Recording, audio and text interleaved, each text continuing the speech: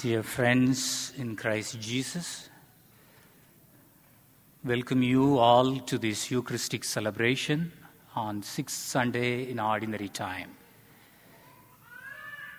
In the Gospel today, Jesus told, "Blessed are those who are thirsty, and they shall be filled."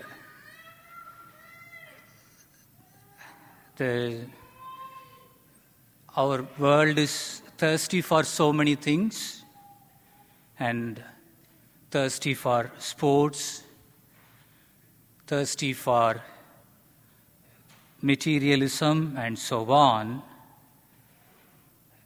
And we need to focus our attention on heavenly life. The second reading talks about we need to hunger for the eternal life. And our world is surrounded with people who are thirsty for worldly things, and they follow worldly influence.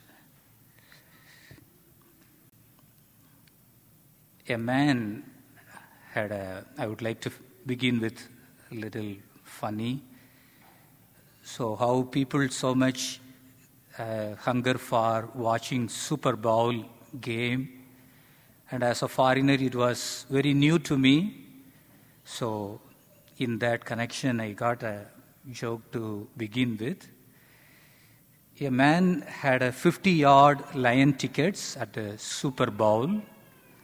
As he sits down, another man comes down and asks if anyone is sitting in the next to him. He says, "No, the seat is empty." "This is incredible," said the man. "Who in their right mind would have a seat like this for the Super Bowl and not use it?" The first man says, "Well, actually, the seat belongs to me. I was supposed to come with my wife, but she passed away. This is the first Super Bowl. We have not been together since we got married 40 years ago." "Oh, I am sorry to hear that. That is terrible. But couldn't you find someone else, a friend or relative, or even a neighbor to take the seat?" The man shakes his head and said, "No, they are all at the funeral." Dear friends in Christ Jesus, we are to hunger for spiritual things and the hunger for eternal life, and they will be filled. The gospel today, it sounds like a Sermon on the Mount, but actually this is entirely different from Sermon on the Mount.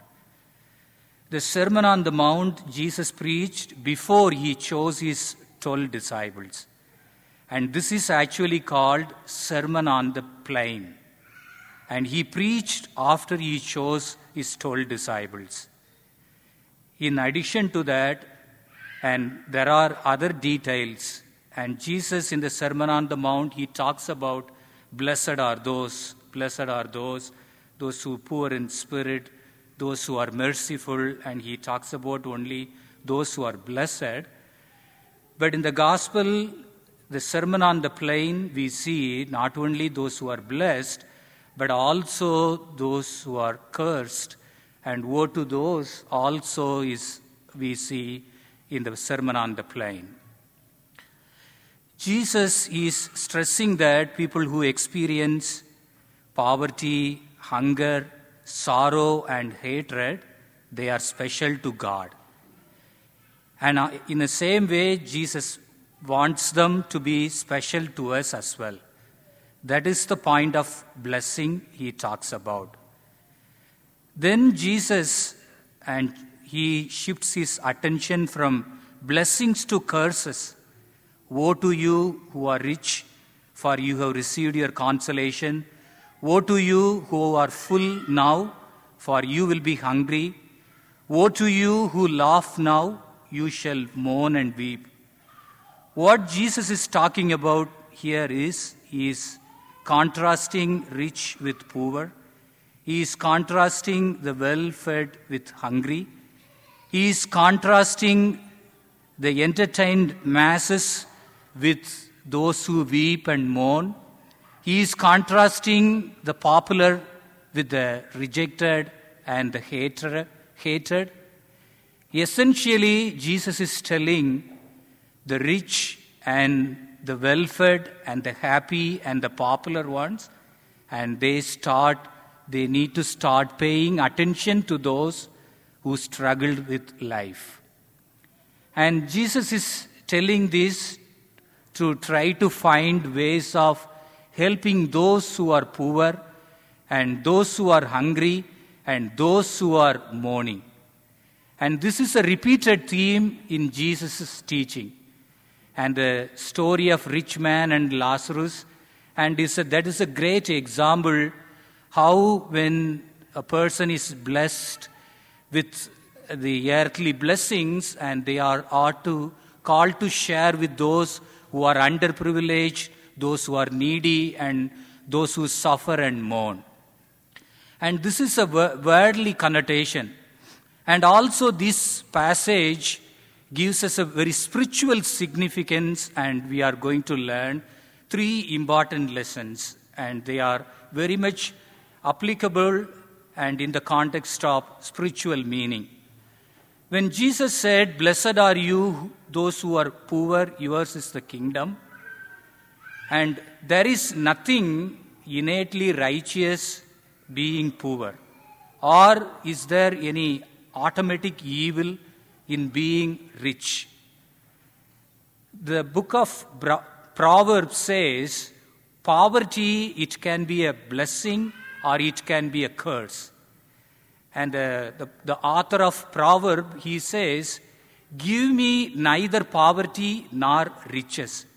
Feed me, O Lord, with the food allotted to me, lest I am full, and then I say, who is the Lord? If I am poor and I steal and bring shame and disgrace upon the name of the Lord. So, Lord, and I will question if I have plenty of wealth, and I steal and bring disgrace upon you if I am poor. So therefore, you give the food to me, you feed me with the food allotted to me." And the point here, the scripture would tell us, money is not evil. Unless it takes the place of God, and unless it dethrones God in our heart, then it becomes evil. And that is what Jesus is repeatedly saying. You cannot serve 2 masters. You will hate one and you will serve another. You cannot serve wealth and God. You will serve one and hate another. And the point, blessed are you poor, yours is the kingdom. And the money, that should not dethrone in our heart the place of God. And money is so much important, and how much our parish is constantly making contribution towards various causes like Merciful Help Center and their project. And also now currently our diocese, the parishioners, they support through your generosity for various ministries the diocese undertakes. And like seminarians and the tribunals, campus ministry, prison ministry, and life ministry, technology for parishes, Catholic schools, retreat centers, and your generosity, and you stand with, through your money, you support for the good cause. And definitely, and money is not evil, but when it dethrones God from our heart, when it occupies center of our hearts, then it becomes evil. And then Jesus talks about, blessed are you, those who are hunger now, and they shall be filled. The Old Testament directly talks about the blessing with physical hunger. And King David, he said, as the deer pants for the water brooks, as the deer pants for the stream, my soul pants for you, my God. My soul is thirsty for God, for the living God. My flesh is longing for you, Lord, like a dry, thirsty land where there is no water, which is thirsting for water. My flesh is longing for you. We need to have that spiritual hunger. And in the bulletin today, Pastor Father Richard, he talks about the destination of Jesus and for the teenagers, and that is going to come up on February 19. And these teenagers very soon, and they are going to study in college, and the destination of Jesus, the retreat with Jesus, and going to be a tool in the world surrounded with turmoil. The young people, they are now going out of the house and going away from their parents. And the destination of Jesus, the retreat for the teenagers, and that is going to be an effective tool, the spiritual tool in their hands. And we need to create that spiritual hunger in the teenagers, and when they move away from their parents due to their studies, and still they will be filled with spiritual hunger. And finally, blessed are you, those who weep now, for you will laugh. The statement is not attack on laughter. Jesus does not mean blessed are those who are grim and those who are cheerless Christian. Jesus does not mean that. Actually, humor and laughter are good necessary for the soul, for the believers. The King Solomon says in his writings, cheerful heart is the medicine. What Jesus was saying, attacking, is the superficial, shallow humor that characterizes the world, the inability to weep at the right things, and the ability to laugh at the wrong things. And that is what Jesus is concerned about.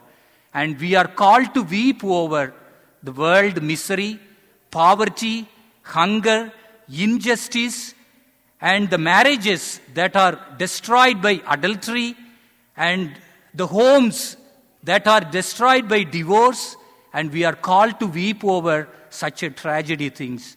So, my dear friends, and this is the powerful message Jesus is giving us, and our focus should be on the spiritual significance, and meanwhile we provide care and attention to those who are hungry and needy, underprivileged. May God bless us. May God bless our journey. Amen.